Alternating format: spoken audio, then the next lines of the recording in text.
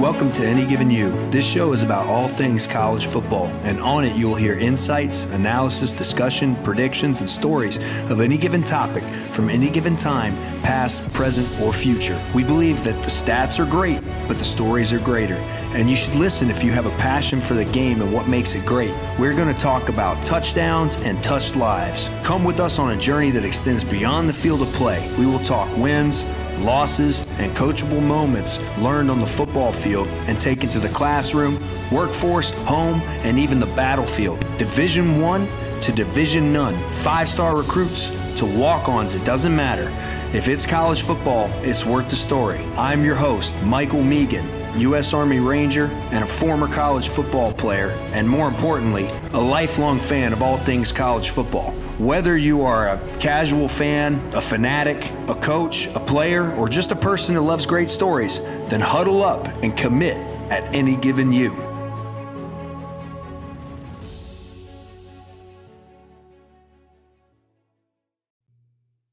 Hello, everyone, and welcome to another exciting episode of the Any Given You podcast. As always, I'm your host, Michael Megan, and we are wrapping up Selection Sunday here across the nation.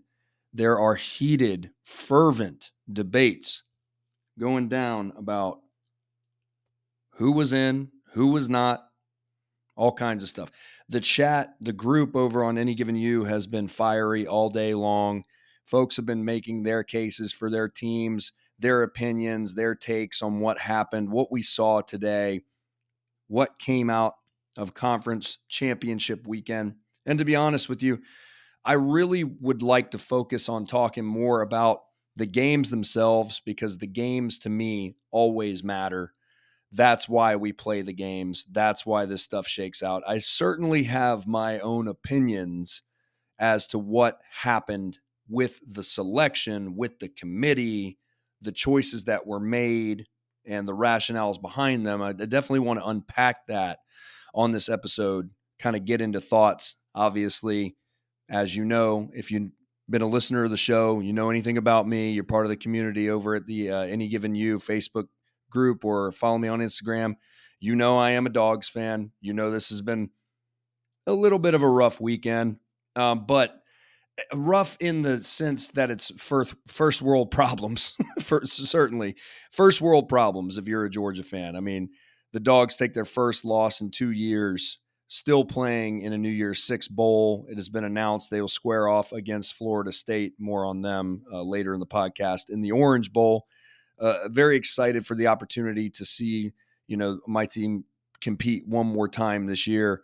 It is certainly, we're not an impoverished program by any stretch of the imagination. It does sting always, when you do want to see your team succeed, especially against what I would consider to be our arch nemesis over the last several years, as you've seen the ascension of the Georgia program and Alabama still being there. It sucks going out in Mercedes-Benz Stadium again to the same team that seems to own that venue, but I digress. I am still incredibly, incredibly proud of my team, incredibly proud of the Georgia program. We have nothing to be ashamed of. Things just fall, that's how the cookie crumbles sometimes. Speaking of things that I'm proud of, it's really neat to see my Spotify Wrapped this year, which is just basically a compilation of all the stats and data from the podcast this year. We've created a 868 minutes worth of content this year in 2023. So very excited about that. We saw a uptick of 109% increase in streams, a 57% increase in our listenership this year, and 80% of our listenership discovered us this year. And that does not happen without the dedication from the cult following, from my hardcore listeners and the U crew that tunes into this show and tells folks about the show, because this is all word of mouth. We do not pay for advertising here. I don't have plugs. I don't have sponsors. I don't have anything. It's just me, a microphone, a headset, my thoughts about college football. So I'm incredibly, incredibly humbled at the growth of the show this year. And I just want to say a huge, huge thank you and a big shout out to our entire community, all of our listenership. It's really special. It really made my day to be able to sit back and see that folks actually listen, and you guys share these things. And, I do have folks that return and listen to the show and share the show and rate the show. We have a 4.8 rating across all platforms. So just thank you so much for, supporting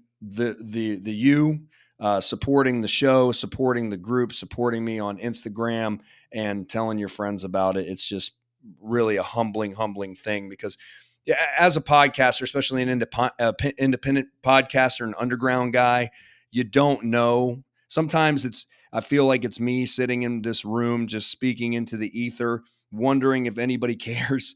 And it's neat to see the return on the numbers and the analytics from the show. So I can't say it enough, and I can't stress it enough. Thank you so much for taking part in this experience with me. As we said, Selection Sunday, on the heels of basically what went down in this conference championship weekend, just unpacking some of the games. The action got started on Friday night with the Pac-12 championship between Oregon and Washington. Washington taking that contest 34-31. And I got to be honest with you, man. This conference championship weekend, we saw a lot of the underdogs take the cake in these competitions, and this was one of them. Oregon coming in as favorites at 10 and a hook. Definitely, certainly thought that Oregon in a rematch in a neutral site in Las Vegas would be the more physical team, would be the more polished team. We saw the Ducks look like the better team over the last several weeks, and Washington, albeit finding a way to win every single week, just did not look like the same Washington that we had seen in September, early October. They were nursing about a month, 5 to 6 weeks of Washington just not being the same kind of Washington we saw them, start the season as. We did see them win, though, in a variety sort of in different ways. We saw Washington start to lean more onto their ground game with their extremely, talented running back in Dylan Johnson behind a big physical offensive line that Washington still does have. They have a lot of older guys on their roster. Their defense from time to time was a liability, but it seemed like they were able to stiffen up in certain competitions when needed. The competition in Corvallis against Oregon State is really what comes to mind, kind of winning in those conditions. It was wet. It was nasty. It was a physical contest. This was a team that just kind of found a way to win under Kalen DeBoer, and they did it again against Oregon. From the outset of this game, this was a team effort by Washington. They dominated the trenches. They looked like the most physical team on the field that day. And when you are the second most physical team in a football game, that does not bode well for your success. You have to rely on your opponent at that point in time to make mistakes, which Washington was able to keep those to a minimum. Michael Penix still threw for 300 yards in this contest, but I don't think that he was the one that carried this one. It was that offensive line, it was that ground game, and it was that defensive line on both sides of the ball in the trenches. That to me was the Heisman performance that got Washington over the hump against Oregon. On an individual level, I thought that Bo Nix played about as well as he could have in terms of just making big plays and, kind of giving his team a little more of a boost with his legs and making a couple of tough throws. He did have the one interception, but on the night, 21 of 34, missed a couple of shots, but 239 yards passing, 3 touchdowns. And then again, what he was able to do with his feet.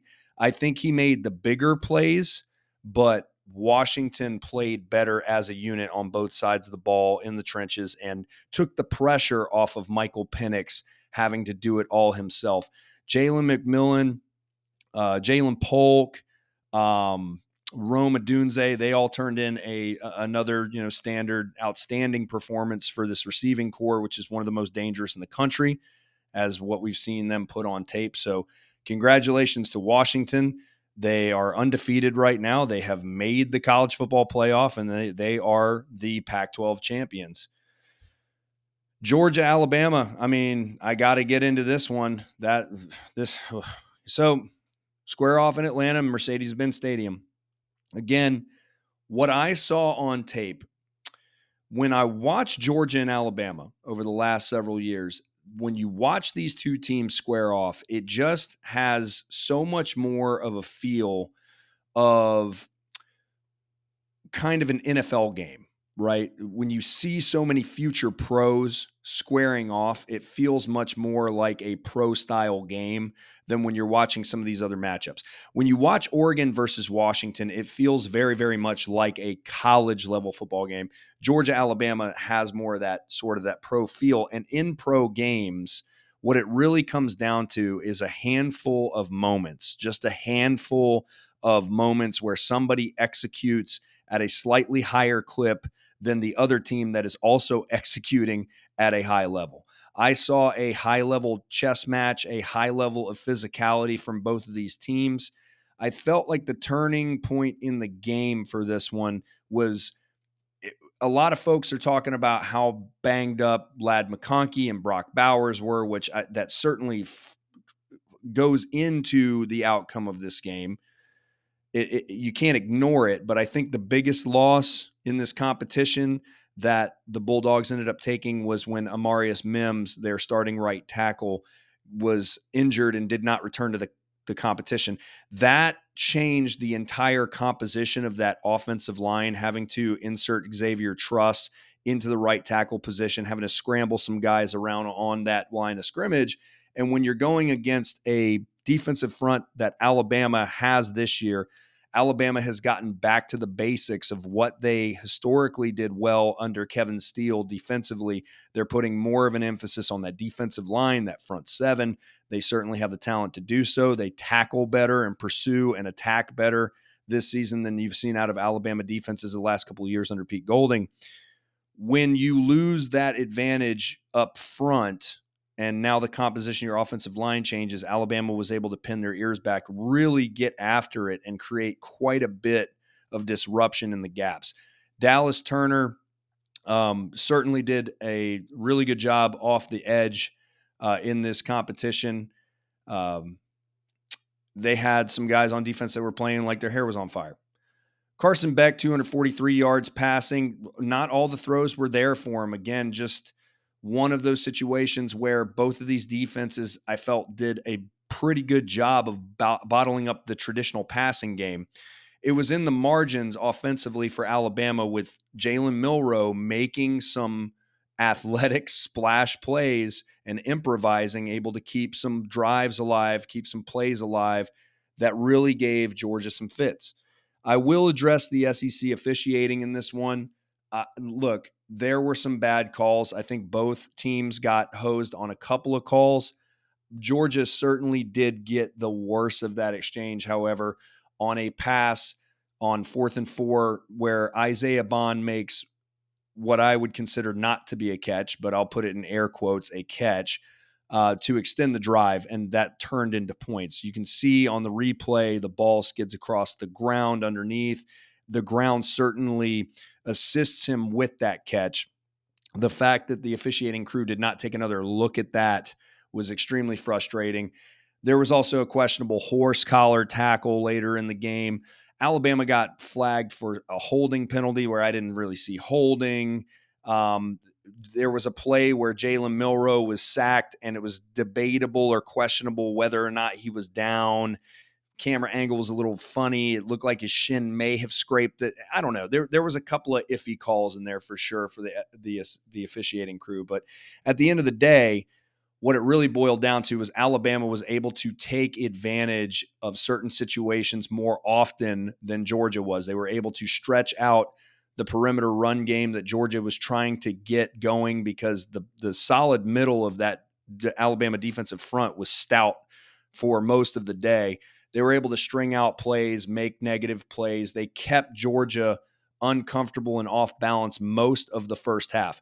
The second half, you could see the Dogs start to settle in a bit, but the real crucial point in this game was a fumble on an end-around play to Dylan Bell on about the 8-yard line. Alabama recovers the fumble. The Dogs do a good job bowing up their neck defensively and holding the Tide to just 3, but it put it back to a 10-point game. And it was just a little too late. It was too little too late in this competition for Georgia to rip off the win.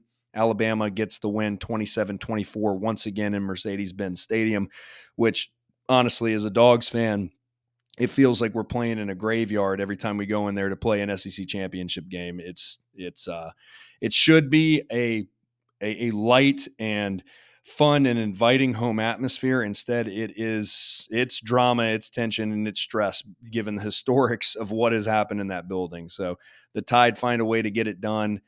They come back, they pull their Jason Voorhees routine. They're back poking a hole in the Dogs' boat, and unfortunately, it didn't go the way that I would have liked it to, but it went the way that it needed to go. The Big 12 championship game, Texas drags Oklahoma State in this one. They came out like their hair was on fire, scoring 21 points in the first quarter. They put another 14 on the board before the half. And then in that spot where you thought that maybe for a little bit, a short period in the third quarter, Texas begins to squat on it a little bit. They begin to sit on the ball a little bit. It seemed like they were content to run clock. And Oklahoma State's defense began to bow up, and they actually held Texas to, I think it was 3 consecutive 3-and-outs at one point in time, but they never could take advantage of it and make a score of their own in the third quarter. And then Texas scores 2 more touchdowns in the second half to make this one 49-21.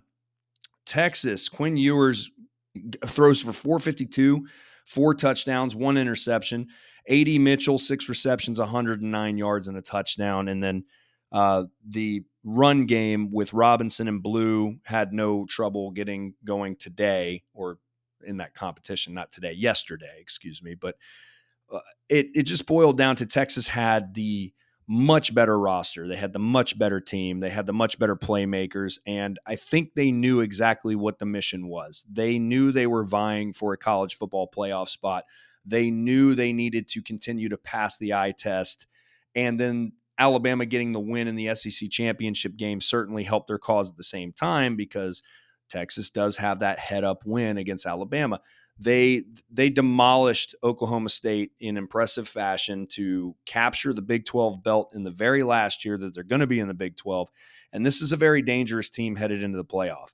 Texas's defensive line is as good as any defensive line in the country that's playing at a high level. I think they're just as good as Michigan's defensive front that has been much heralded. I think they are just as good as Alabama's defensive front.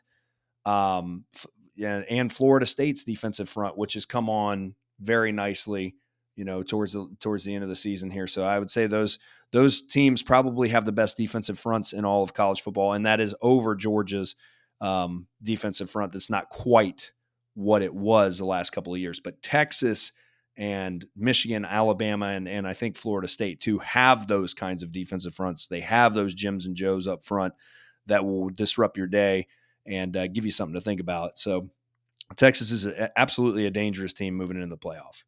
Michigan took care of business against Iowa in another low-scoring Big Ten rock fight under that was easily going to cash. Iowa's defense, I'll say this about the Iowa Hawkeyes, man. If they had a mediocre offense, if they had an offense that was ranked somewhere in the 60 range, if Iowa could consistently put up 28 points a game, you wonder how many games or how many championships Iowa could potentially have at this point in time, because their special teams and their defense really is phenomenal. I mean, they do a great job at that program developing and coaching guys on those sides of the ball. The offense just stinks so bad.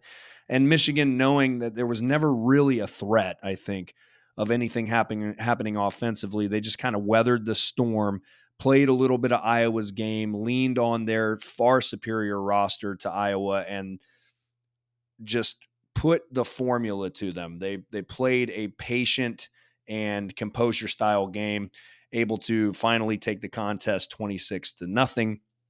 I don't think that there's too much to unpack there other than, once again, quarterback J.J. McCarthy under 150 yards passing. I mean, this is certainly a team that is absolutely built on mauling you in the trenches and that run game. It makes you wonder if there is a team here in the playoff, which I have the sneaking suspicion there is. If they're able to stymie that run game, they're able to take those things that Michigan wants to do away and put it on J.J. McCarthy and the receiving core for Michigan, what does that look like? There has not been a team that's been able to do it so far this season, but that is Michigan playing in the petri dish of the Big Ten. They don't have any big-time out-of-conference matchups yet to really go off of. So coming into the playoff scenario, once again in the postseason, we're flying a little bit blind with Michigan. Historically, we have seen the Wolverines go on after looking dominant in the Big Ten Conference and then not able to put it together in the postseason. They're coming into the playoff ranked at number 1. They are going to be facing off against number 4, Alabama. I saw a snippet of their watch party when they revealed that Alabama would be the team that they were going to square off against in the first round of the playoffs. They will play in the Rose Bowl in California, which is a true neutral site for both of these teams. But to say that Michigan was excited at the news that they were going to have to play the Crimson Tide would, I think, be inaccurate. It was a very subdued reaction from a team that just made the college football playoff. I believe that they were absolutely not wanting to see Alabama show up in the 4th spot, nor do I think they would have wanted to see Georgia show up in the 4th spot either. But given the historics with Alabama and Georgia in the postseason, I guarantee you that was not the teams they wanted to see show up there. And lo and behold, the Crimson Tide are in again and set to face off with them. So that's what's going on with that. So the playoff field is set. Which brings me to this point. Florida State wins the ACC title 16-6 over Louisville.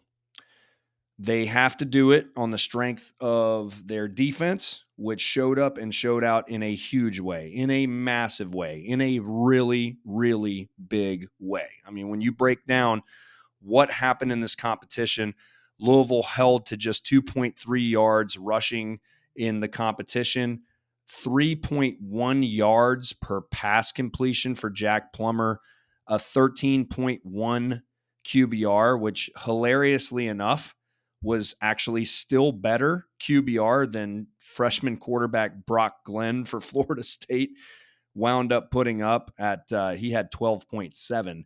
It was offensively 2 one-legged guys in an ass-kicking contest with each other, but defensively, Florida State absolutely put on a clinic with 7 sacks and 14 tackles for loss. Tatum Bethune coming up with a monster interception in the 4th quarter in Florida State's own end zone to stop any momentum that Louisville had. Incredible stuff from the defensive front and the defensive secondary, the whole defensive unit altogether. They all deserve the game ball without a doubt. And they win the ACC championship. But Florida State is left out in this process. And it makes you wonder, what is the committee thinking? What does the committee, where is the justification exactly for how they went about the process here, selecting these 4 teams for the playoff? Because if you if you're looking at it objectively, you have a Power 5 conference undefeated team who was already ranked number 4 in the college football playoff rankings. Now, I understand what happened to Jordan Travis. We all do. He snapped his leg in two. He's not coming back. You have Tate Rodemaker take a concussion, be in concussion protocol for this game. Florida State down to their third string quarterback. The rest of the offensive unit, by the way, did not look very good at all in this competition. I was a little disappointed with that. I think a lot of people probably were, that somebody on that offensive side of the ball couldn't step up and start making some plays for this unit in lieu of the quarterback situation. They looked disjointed in general. Toafili, the leading rusher on the night, did have 10 carries for 118 yards and a touchdown. But again, there were moments. It was just splash plays. It was just pops. On a down-to-down basis, Florida State's offense was pitiful. There's no other way to put that. So taking a look at it, what was the committee thinking? Was it, we don't want a bad television product? Is that the way they were going with this? They didn't want Florida State to get quote unquote embarrassed in the playoff by some of these teams that are much more complete than they are right now with their starting roster, starting lineups, the quarterback situation.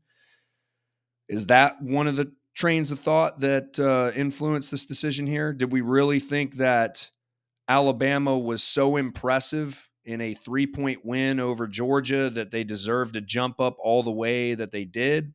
Jumping up, what would that be, 4 spots for beating, quote unquote, the best team in the country in Georgia, but simultaneously you take, quote unquote, the best team in the country in Georgia, undefeated in 29 straight games, and then you bump them down to number 6 in the country. So how much weight could that have held if now they're the number 6 team, right? And then you take Florida State and you bump them down a spot as an undefeated Power 5 conference champion who just won the ACC, and they're penalized for it. They drop down to the 5th spot to make room for Alabama. Okay, here's my thoughts on this. I think yesterday, and I think we can all be big boys and girls in the room, okay, and admit this as a truth right now, okay? Like, let's cut the bullshit. Let's just admit this as a truth. The only game that mattered yesterday was played in Atlanta. The only game that was going to have a real impact and a real bearing on the college football playoff to the degree that we have seen it today was played in the SEC championship game. Because if Georgia had handled business and won that game, this scenario doesn't happen. If Alabama, and that's not what happened, right? Nightmare scenario took place. Georgia lost. If that door is open, if that possibility is there, you had to know, you had to think that the committee, that the college football playoff product was going to find a way to get Alabama in there. They were going to move them up, and they were going to find a way to put Alabama in the mix. Now, here's the deal. You can go with the argument of 4 best teams, or you can go with the argument of most deserving, also quote unquote best teams, the best teams that are also the most deserving, right?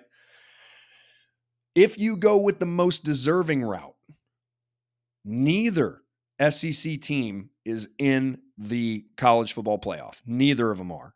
Okay, the move would have been Michigan, Washington, Texas, because they have the head-to-head win over Alabama, and then the undefeated Power 5 ACC conference champ, Florida State.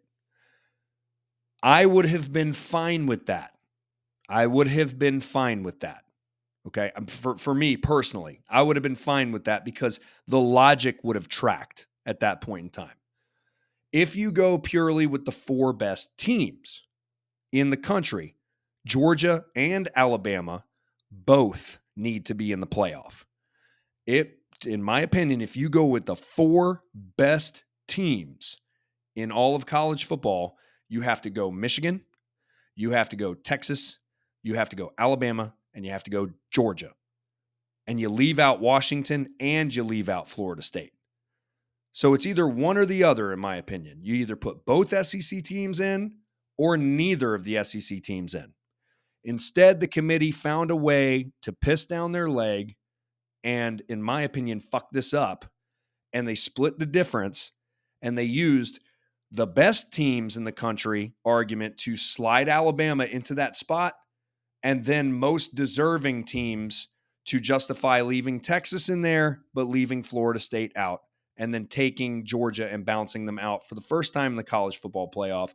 The number one team in that ranking tumbles out of the top four. It's messy. It's messy and it feels dirty. It feels dirty because it feels obvious. What is obvious? I'll tell you what's obvious. Michigan is a national brand and a blue blood program. Texas is a national brand and a blue blood program, and Alabama is a national brand and a blue blood program, and they have 3 of the 4 spots in the college football playoff. That is what is obvious to me. That's what's obvious to me. And once again, I made this argument a couple of weeks ago. If there's a way that the TV companies can influence this decision, that committee is going to go that way because it is about eyes on screens. That's what this decision, in my opinion, really came down to. Now, you can sit here and say that I'm a salty Dogs fan. I'm just upset that my team's not in the playoff, yada, yada, and so forth. And that's fine. You are absolutely entitled to your opinion. At the end of the day, I'm at peace with it.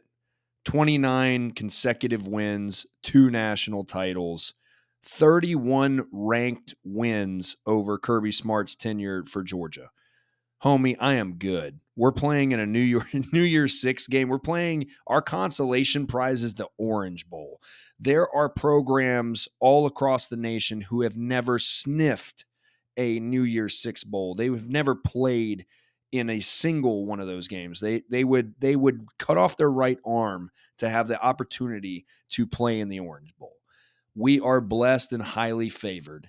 We are in a great position at the University of Georgia, and I am proud of my team. I am thankful for my team. I am thankful for those players and the coaches that inspire so much good and so much positivity on the field, off the field, and run a class act program out there in Athens under Kirby and everything else. Just couldn't be prouder of all of them, and I'm thankful. So that at the end of the day, I am not dying inside right now, but you do hate it. You do hate it for Florida State.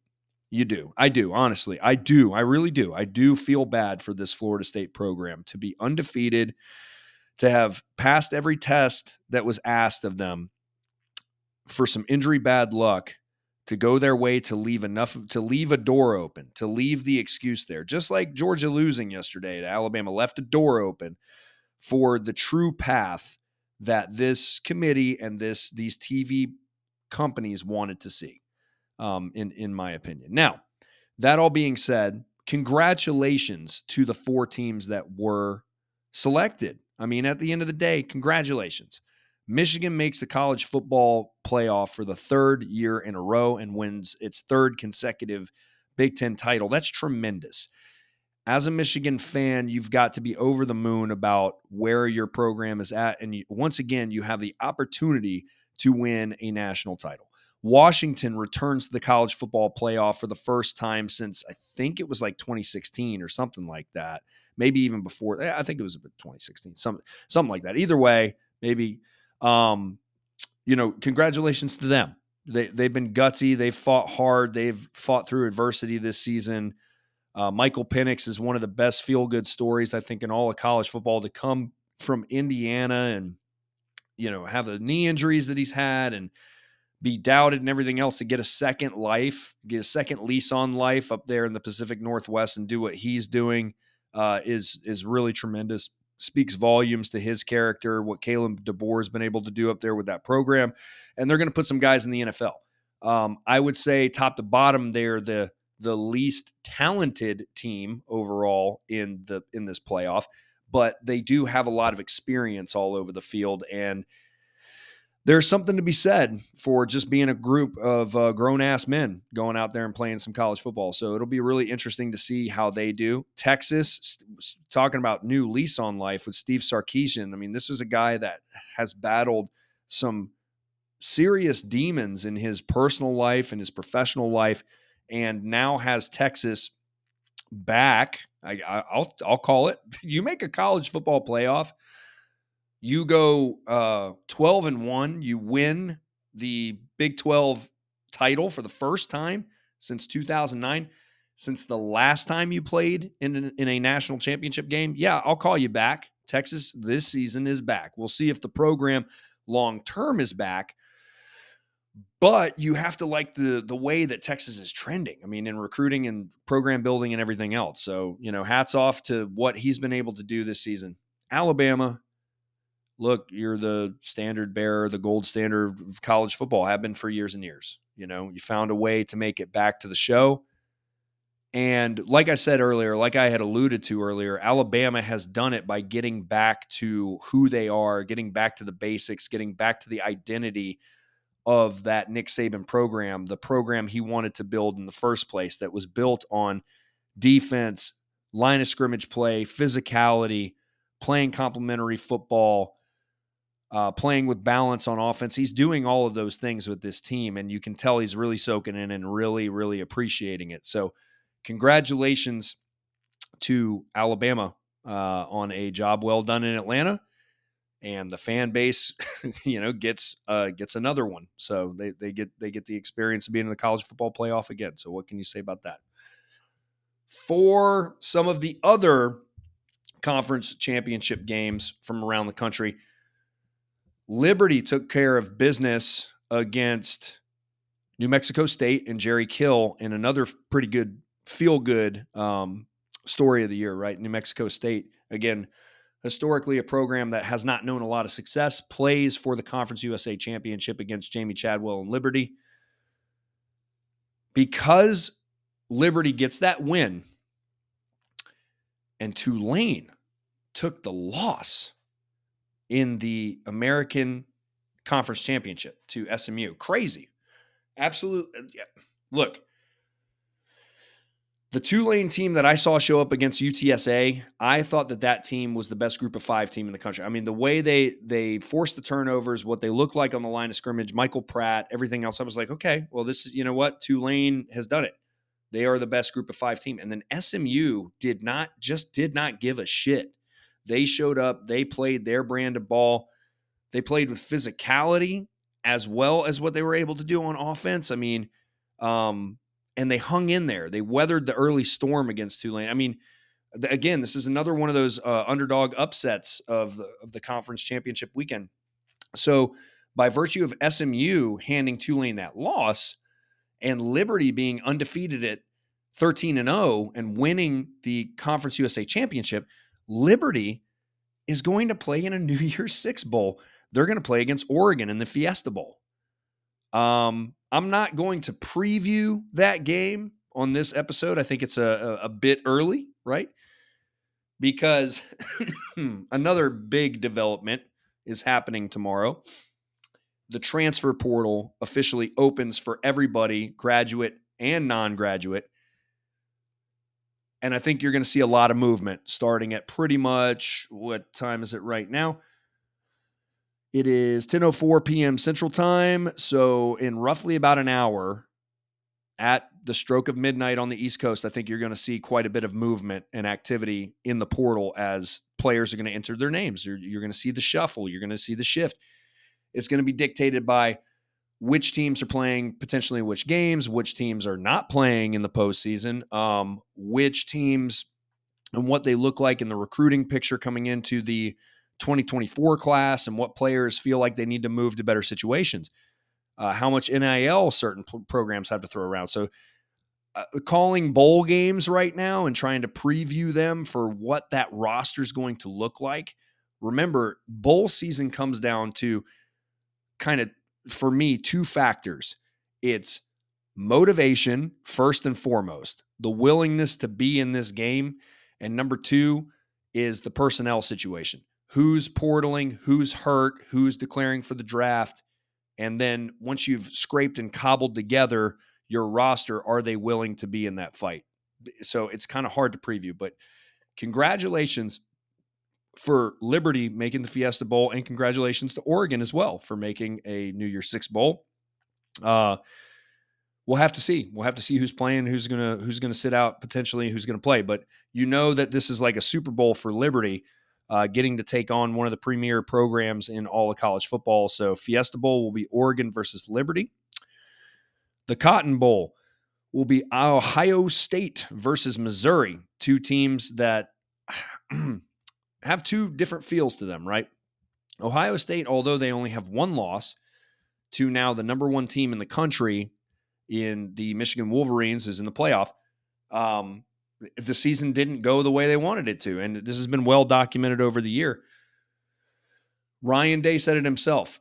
You have 3 goals at Ohio State. It's to beat that team up north, win the Big Ten, and compete for a national title. They are doing none of those. They have done none of those 3 things this year. They did make the playoff last year. We say that. They had a thriller with Georgia. A lot of people, including myself, argue that that was the true national championship game, which I do wholeheartedly believe that. That being said, coming up a little bit short and a little bit disappointing this year, but they get a bid to the Cotton Bowl against Missouri. Missouri, a team that I would assume as a program, as a staff, with Eli Drinkwitz there and that roster, again, chock full of a lot of kids that have come back and transferred in that are older. It is an older team that they've got to be over the moon as far as their opportunity to go and compete against a program like Ohio State in a New Year's Six Bowl game. So congratulations to them. The Peach Bowl, Penn State. Another one of these Big East teams, again, taking the 2 losses to Ohio State and Michigan, but Penn State is still a very, very, very good football team, and they're going to take on Ole Miss in the Peach Bowl in Atlanta. I would assume that this would be a little bit more of a home game for Ole Miss, but that Penn State fan base travels very, very well. They are very strong nationally as a fan base. I don't know about that game. I would assume that Penn State, given the youth of the roster, and the fact that a lot of their guys are not quite draft eligible, or, it might actually make sense for a lot of them to return and maybe take a stab at doing something real special next year. You may see a lot of Penn State play in this game. And then, Ole Miss, congratulations to them. Another 10-win season engineered by Lane Kiffin at a program that has not historically been known for 10-win seasons. So that should be a cool matchup. And then the Orange Bowl. As I mentioned earlier on the episode, we got Florida State versus Georgia. Now, here's the deal. For Georgia, even though I'm grateful and I'm happy about what my team has done, if there is a lot of guys that are going to turn pro potentially or skip to the portal because of recruiting situations with incoming onboarding guys coming into the program, or going and trying to make a bag somewhere else because the NIL dollars are getting stretched thin. I don't know. I'm not a fly on the wall in that Georgia front office. Couldn't tell you. You wonder what the personnel is going to look like for Georgia that's going to play in this bowl game. This is also a time of year that some people elect to have surgeries or try to get healthy too, before spring football. So you never know what the composition of the roster and the team is going to look like exactly. And then the motivation to be there. Now, here's the deal. I do fully believe that whatever Kirby Smart shows up with in Miami, even if it is chocked full of a lot of the youth on this roster, the underclassmen, everything else, I do believe 100% that the players that will be on the field will 100% be willing to be there and want to play hard. It just depends on what the team's going to look like. But if nothing else, it may be a good look for next year, the roster moving ahead. For Florida State, on the other hand, they have an opportunity to cap off an undefeated season. They're 13-0. They're the ACC champions. They're playing in the Orange Bowl in Miami, in the state of Florida, in front of what I will consider to be probably a very large home crowd one more time with this roster, with Mike Norvell, another coach that is more substance than he is flash, and a Seminole squad that has an opportunity to make history as a 14-0 undefeated Seminoles team. I'm going to also direct your attention to something else. We all remember UCF's undefeated 2017 season that they capped with a win against the Auburn Tigers, who had beaten Alabama and Georgia that year. Okay, two of the teams that were playing in the national title game. They defeated Auburn by a touchdown, and they were voted number 1 in the country on the exit poll by one major sports publication. I can't remember which one it was, but that is all you need to claim a national title. The only thing you need is a major sports publication to rank you number 1 in all the land, and you can, at the end of the season, at the exit polls, and you can claim a national title. Now, here's the deal. If Florida State goes down there and beats Georgia, it doesn't matter if they beat them by a lot or a little. If they go down there, they beat Georgia. They're 14-0, and let's say also concurrently, Alabama wins the national title, which then makes that win over Georgia look even stronger. If there is a major sports publication that goes, you know what? Florida State got hosed. They deserve the right to be in the playoff. It was taken from them. They just took care of business in a New Year's Six Bowl against the Georgia Bulldogs, a team that just won back-to-back national titles, a team that, again, had the 29-game consecutive, again, a win that holds a lot of weight. You could see a sports publication, I wouldn't even say it would be just one. There might be a handful that may go ahead and rank Florida State as the number 1 team on the exit polls, and they could claim a national title for the 2023 season. They could do it.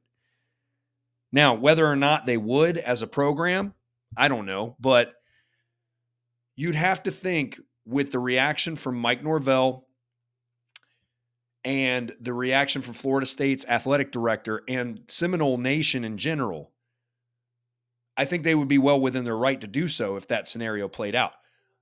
So my point is there is a lot to play for if you are the Florida State Seminoles in this one. There is a lot of intrinsic motivation to go out there and get a win in this game, in my opinion, if you're Florida State.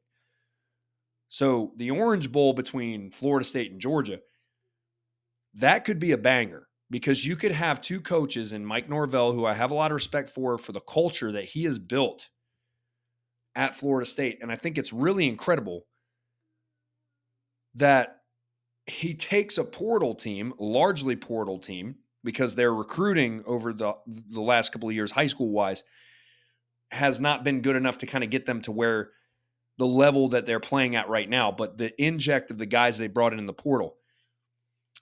But it doesn't feel like a portal team. Now, you could say, well, Mike, that's because they've had success. That's because they've won. That's because they've continued to win. I get that. I understand that. We've seen other portal teams completely implode when they start taking the losses. Colorado, USC, to name a couple. We've seen that side of the coin, right? So you could say it's because of the success, but in the way I feel about this Florida State team, and I think a lot of people kind of agree about it, is you almost forget that they have been built through the portal to the extent that they have, because they just have this feel that it's like they've been playing together for years and years. You feel like they've been recruited together. You feel like they've grown up playing Seminole football together for a few years now. So it has a little bit of a different feel. And I think that speaks tremendously to the culture and the attitude with which Mike Norvell has built this Florida State program. You have Kirby Smart with the Dogs, who is known for doing that same exact thing. Culture is alive and well in Athens. You could see two teams show up for this Orange Bowl, bringing that mentality, and I think you could be in for a classic. It is an opportunity to compete. It is an opportunity to put it all on display. And I got to be honest with you. there's a lot of talk out there from a lot of college football fans, quote unquote college football fans, that talk about meaningless bowl games and there's no point. I'm sorry, and this is my opinion, but if that is the way, and I know I'm speaking in absolutes, okay, so I'm going to speak in absolutes for just a moment, but if that is the way that you think and you feel that it's a meaningless bowl game, then go watch the fucking NFL. Just go do that, okay? Please leave my sport alone and go watch Sunday football so the games really don't matter all of September and October, and that doesn't matter. You know what I mean? Like, you can go watch that shit. All right, go watch that if that's the way that you feel about it, because it does matter. It matters to these kids. It matters to these fan bases. It matters to the people that pour themselves into these programs at a level that could never be replicated at the pro level. It matters to me. It matters if you're a competitor. Okay, if you want to be a fucking crybaby about it, then don't watch. But I guarantee you, you will tune in after saying how meaningless and pointless it is, but you're still going to come through and creep and watch it. You will. You know, doing that, like things not going your way and then sitting back and going, well, it's just all meaningless anyway. That is the same kid we all hated on the block that, like, if the game of Sandlot football wasn't going his way, he was a kid, he like brought the ball. He's like, I'm taking my ball home and I'm leaving now. So no one can play because this isn't going the way I want it to go. It's that same crybaby bullshit every single year that people come out with when it doesn't go their way for their team. Look, man, I know it's a tough pill to swallow when you put so much of your investment and so much of your attention and so much of your belief in the team that it doesn't go your way. But only one team can win the national title. Only one team is taking it home every year. That means that there's going to be 132 teams left out to dry that are not going to win a national title. And if everybody took that approach of, well, it's all meaningless and no one gives a shit anyway, then don't play the games. Don't play the games. Don't pay attention. Go to a different sport, okay? Because the games do matter in college football. They matter. They matter to a lot of people more than I think crybaby, spoiled ass fan bases realize. And I'm talking to Georgia Nation here too, because I've seen plenty of crybaby dogs today. I've seen plenty of crybaby Seminoles. I've seen plenty of crybaby Ohio State. I've seen them all over the country. I've seen crybaby fans that are literally in teams on the playoffs. I've seen the grossest stuff in the chats today. Don't let Selection Sunday rob you of your joy of this sport, is what I'm getting at. Because the best things about this sport, honestly, it's not even about the playoff. It's about showing up, supporting your team. It's about the ability to compete. It's about the feeling and the way that your team makes you feel. And when you're in that atmosphere, it's about those games in September and October and November when you're playing your rivals.